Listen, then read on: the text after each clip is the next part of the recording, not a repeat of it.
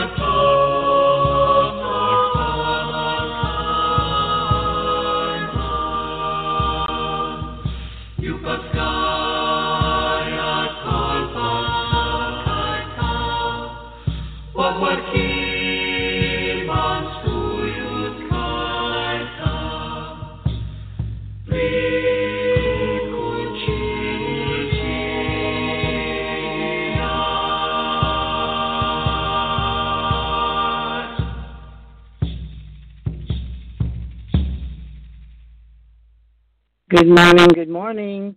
Guess what? It's not morning, it's evening, and this is Char McCain, your Reverend for this morning, and I want to thank everybody for joining us on Sacred Sunday. It's still Sunday, and I want to wish everybody a happy, happy, happy New Year and a blessed year to come, and we're so happy to be up and alive and, you know, part of this whole thing, and we're now ringing in 2017.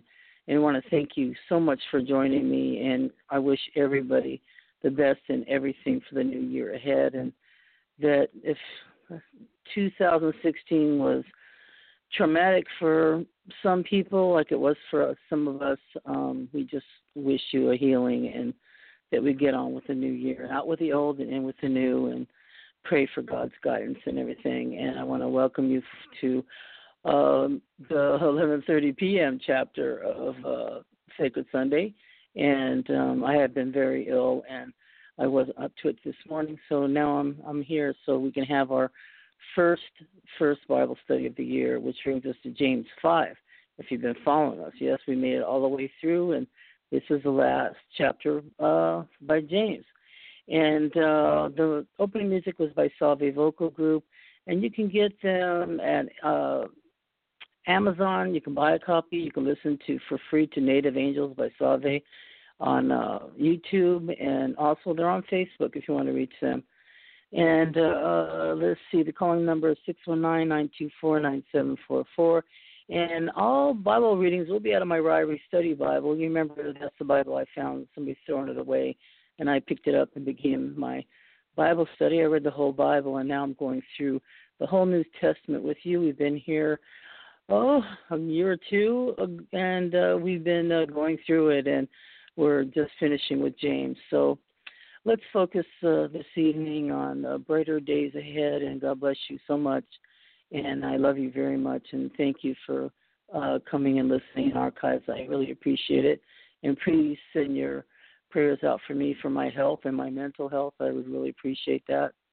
And as we bow our heads and say the Lord's Prayer for the first time in the new year, Our Father who art in heaven, hallowed be thy name. Thy kingdom come, thy will be done on earth as it is in heaven. Give us this day our daily bread, and forgive us our trespasses as we forgive those who trespass against us. And lead us not into temptation, but deliver us from evil. For thine is the kingdom, the power, and the glory forever and ever. Amen. In the name of the Father, Son, and the Holy Spirit. And then we pray for all Christians being persecuted worldwide and the innocent ones that I have just listened to some things today about it. Even within the church, there's prosecution of little Christians that are innocent, and they're punished and hurt for who knows why. It has to be going from the lower power. And their freedom to worship and lives are in jeopardy, just like the rest of the world. And those whose lives were taken for distorted and evil reasons, we believe they've become martyrs. And then we pray for all those suffering from violence here and abroad, and we pray for those who are sick in mind and body. And for those who are lonely and uncomforted, God, please forgive us our sins. We also pray for the soldiers here and abroad. We pray for them, that we thank them for all of our freedoms, and that they have the strength to stay on their best command and to hold up all their principles and to have safety for each other and for their loved ones at home. And we pray everybody comes together in good conscience. And we also pray for those who are suffering from domestic violence from here and abroad. And we pray from freedom from addiction of all kinds that hurts us in so many ways. And please, God, send your Archangel Michael to fight against evil and protect everyone, and all your angels to watch over everybody else. And we also remember in our prayers all those who suffer in the world that nobody knows it or cares about it. We can't find them. Wherever they are, we pray for their little hearts and their little safety, and those that are in deep trouble. And it seems like there's no way out, but there's always a way out. Just say your prayers. God will help you. Our prayers go all those to the shelter animals that need help, and also to all the prisoners. Our hearts are with them, and God bless them. And we pray for those who can't speak for themselves. And we also pray for the wisdom of our president and the rest of our policymakers.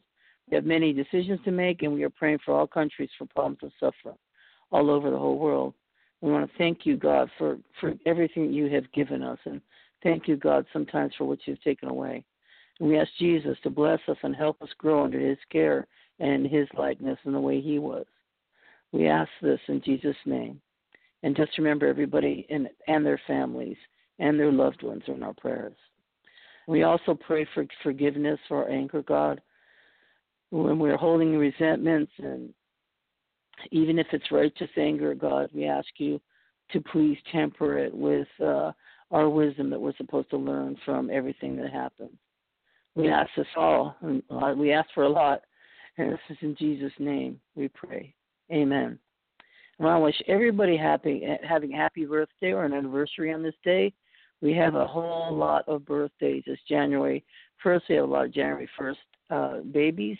Dale Walker, Rob Lahr, Piki Wong, Shannon Playground, Shannon Ruby, Massey Riviera, Kelly Ting, George Norrell, Joe Gonyan, Timothy Collier. Shout out to Timothy, my good friend in Long Beach.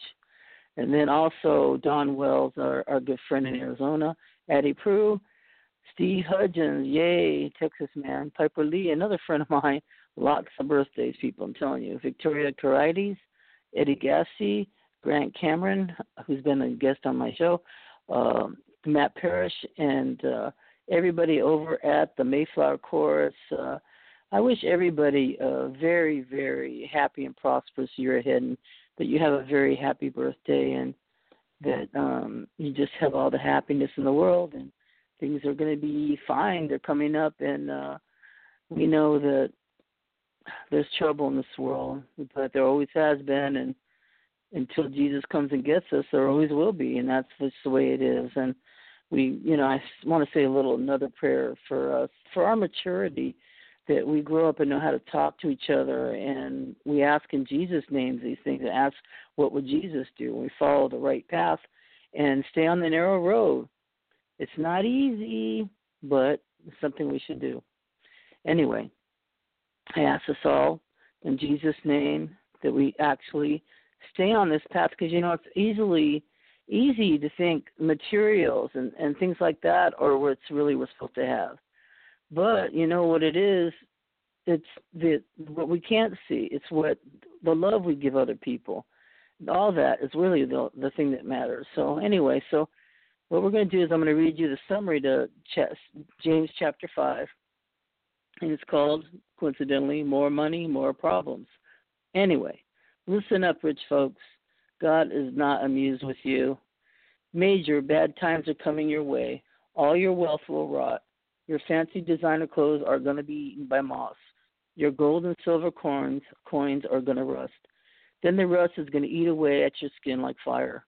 Yeah, it's going to be pretty miserable. It's bad enough you've hoarded money, says James, but you didn't even come by your cash honestly. The folks you've cheated out of their hard-earned dollars have appealed to God, and He's heard them.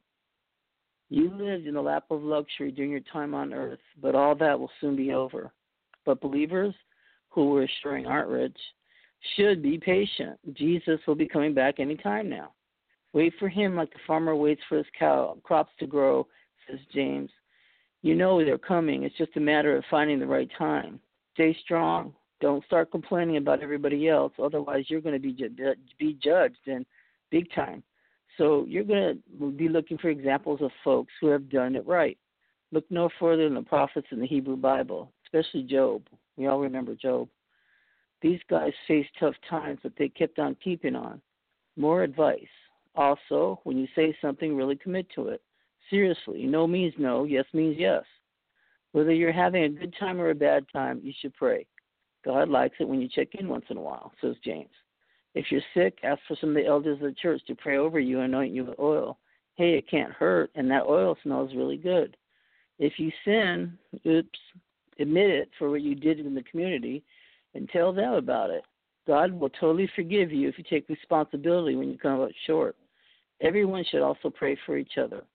Prayer can be pretty powerful, and Elijah prayed that it wouldn't rain, and not a single drop fell for 3 years and 6 months. He should have remembered and started having it rain again. Anyway, if any believer stops believing, the rest of the community can try to win him back. After all, scooping up the lost sheep is one of God's favorite pastimes. And on that note, bye-bye. See you on the flip side. So that's the summary that'll bring us actually to the end of chapter 5. And so what I'm going to do now is I'm going to switch over. So get your Bibles ready, and we'll be reading James chapter 5. I think I got my Bible ready. Hopefully I can read it. Okay. Here we are. James chapter 5, riches, patience, and swearing. Come on now, you rich. Weep and howl for your miseries which are coming upon you. Gosh, I thought the summary was bad. The Bible is really not pulling back here. Okay, let's start again. Chapter 5, James. Come on now, you rich, weep and howl for your miseries which are coming upon you. Your riches have rotted, and your garments have become moth-eaten. Your gold and your silver have rusted, and their rust will be a witness against you, and will consume your fresh flesh like fire. It is the last days that you have stored up your treasure.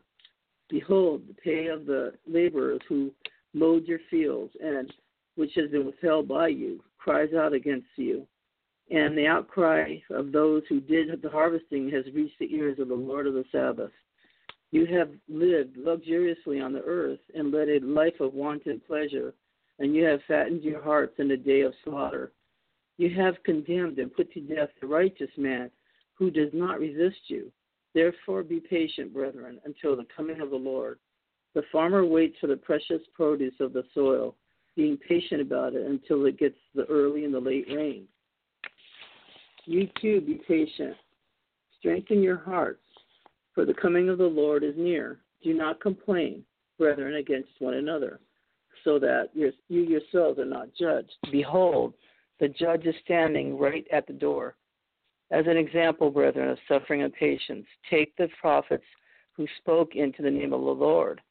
We count those blessed who endured, and you have the endurance of Job and have seen the outcoming of the Lord's dealings, that the Lord is full of compassion and is merciful. But above all, my brethren, do not swear, either by heaven or by earth or by any other oaths. But your yes is to be your yes, and your no, no, so that you will not fall under judgment. And then now it's talking about prayer.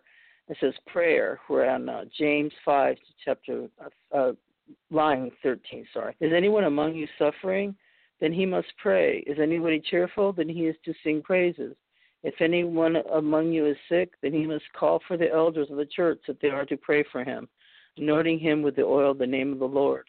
So please, as I interject here, please pray for me as I've been sick, and I'd really appreciate your prayer until I get well. Thank you. And then the prayer is offered in faith will restore the one who is sick, and the Lord will raise him up. And if he has committed sins, they will be forgiven him.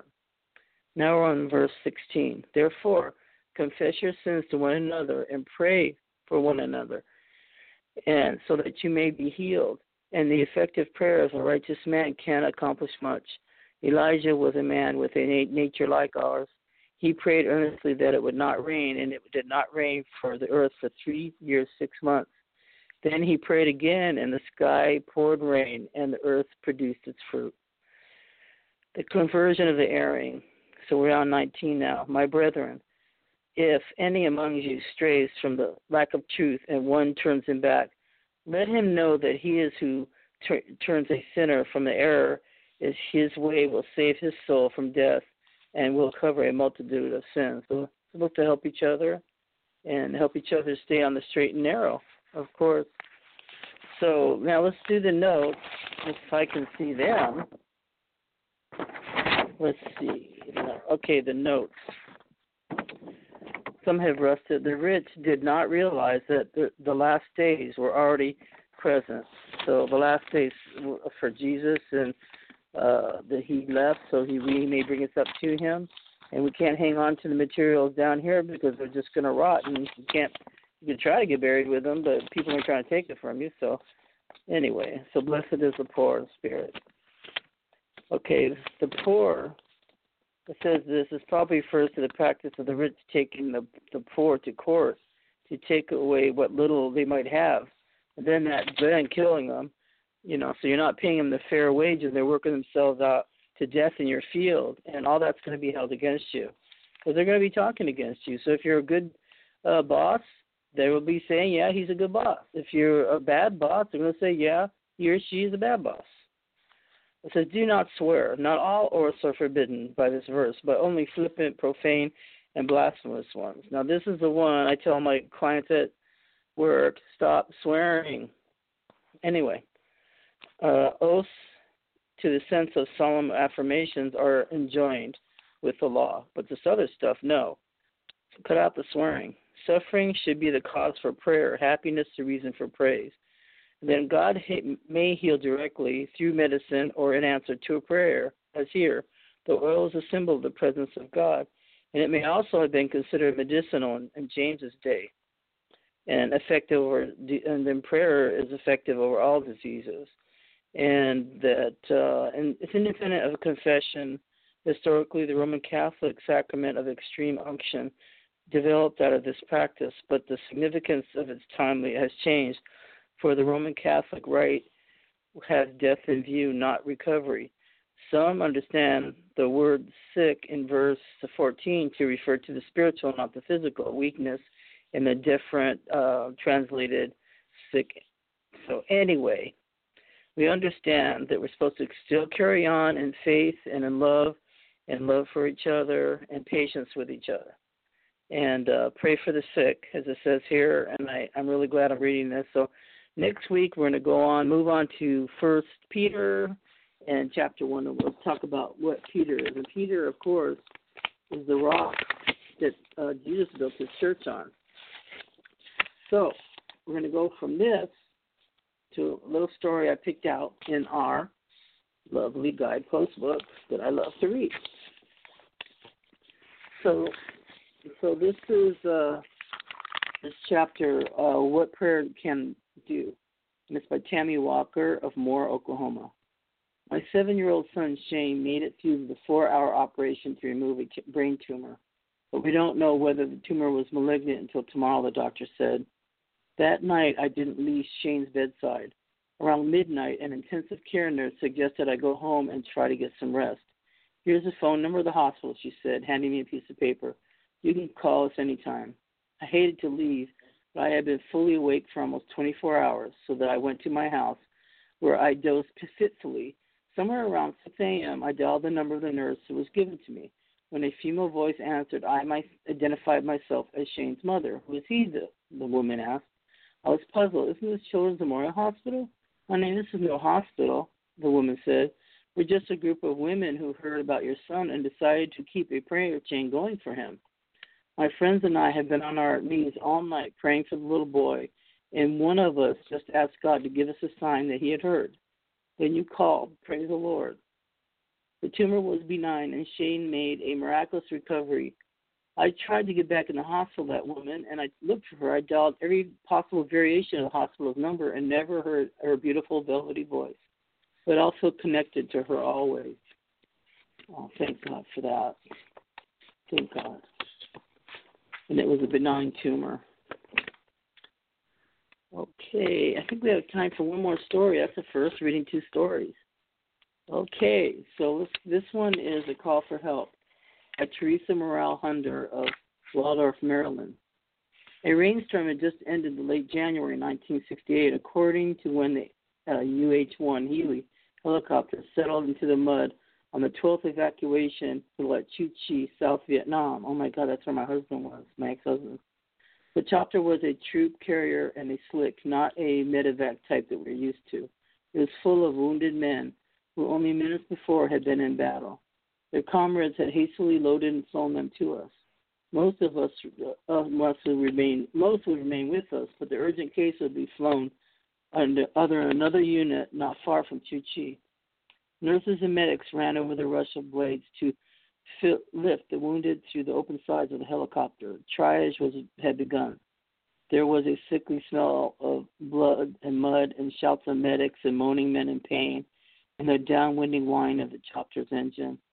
I had just finished a 12-hour shift that should have been headed back to the Hooch, the nurses' barracks, but someone called me. Lieutenant Morale, come here, please.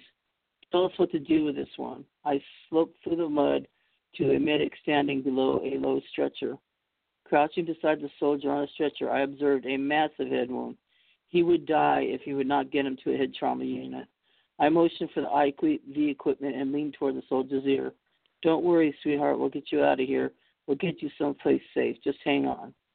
Glancing up to the confusion, I saw crew members heading back to their slick. Wait, I yelled. We have to take this man on and get him up north. I jumped to my feet and ran toward the chopper, waving. The pilot glanced at his crew. Flying wounded was not their usual duty. He looked back at me and nodded. Soon hands lifted the litter and slid into the open, loading it against a projecting bulkhead near the rear. It took up all but a few inches of the width of the chopper's floor. The door gunners, hid bulky in the huge protected helmets, climbed into the narrow benches behind the litter, facing outward, sliding in behind mounted M60 machine guns. It was not common for nurses to fly evacuation runs. I had never been in a copter before, but there was one else free to go. I scrambled up to the metal floor behind the pilot and the co-pilot's seat. Someone tossed me a flak jacket and a standard steel pot helmet, and I noticed the gunners and the pilots looking at me, but then they were hooking their helmets up to connectors. The crew would now be able to communicate with each other, and I had no headset, no ear protectors. My helmet flopped back and forth as I struggled to snap the flak jacket over my fatigues and check whether the patient's IV was securely attached to a hook overhead. The co-pilot told me to bang on his seat if I needed something once we were airborne, that he would then swing his helmet mic out so I could speak into it.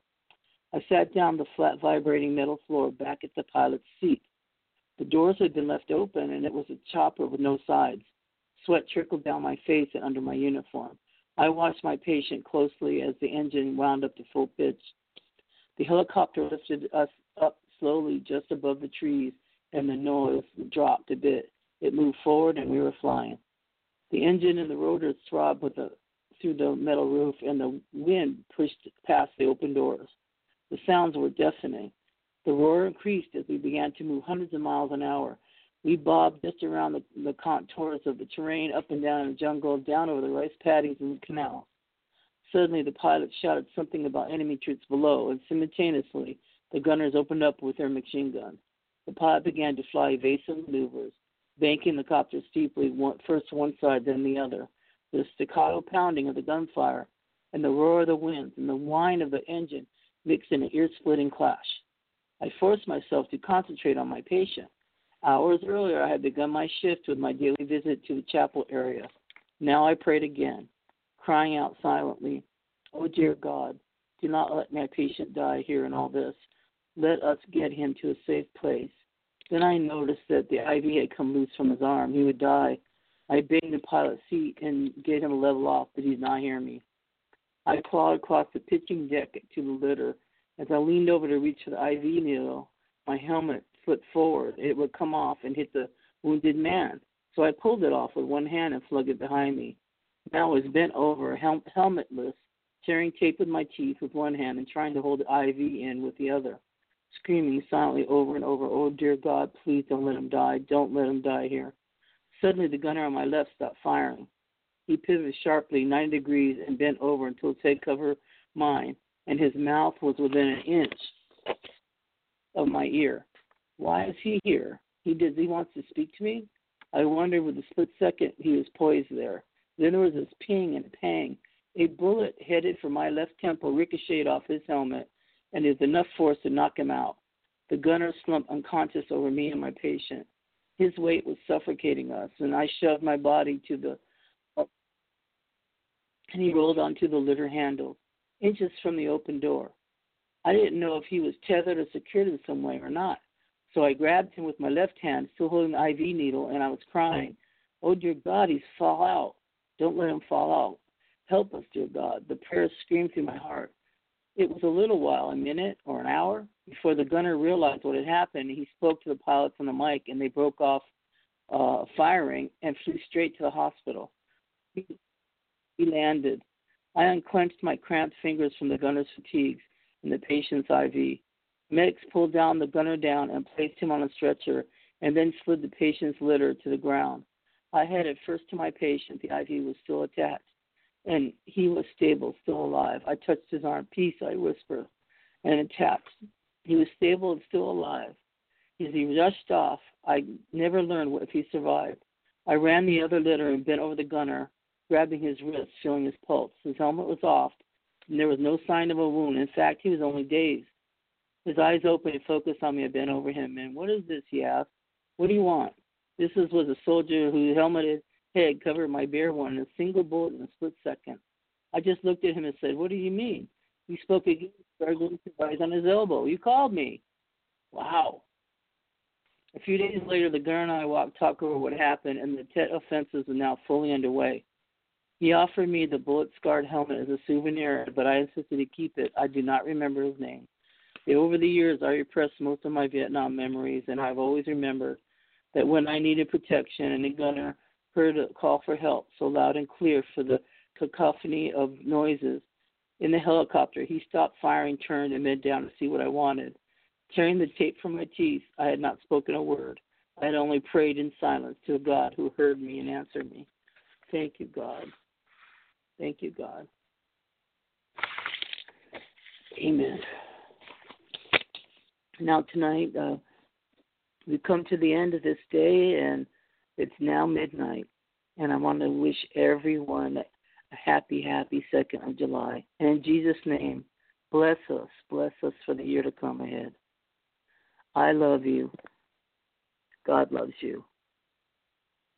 Who can fight against you if God's with you?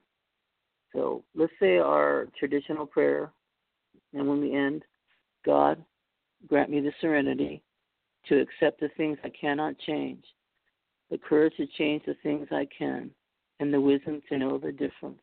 Amen.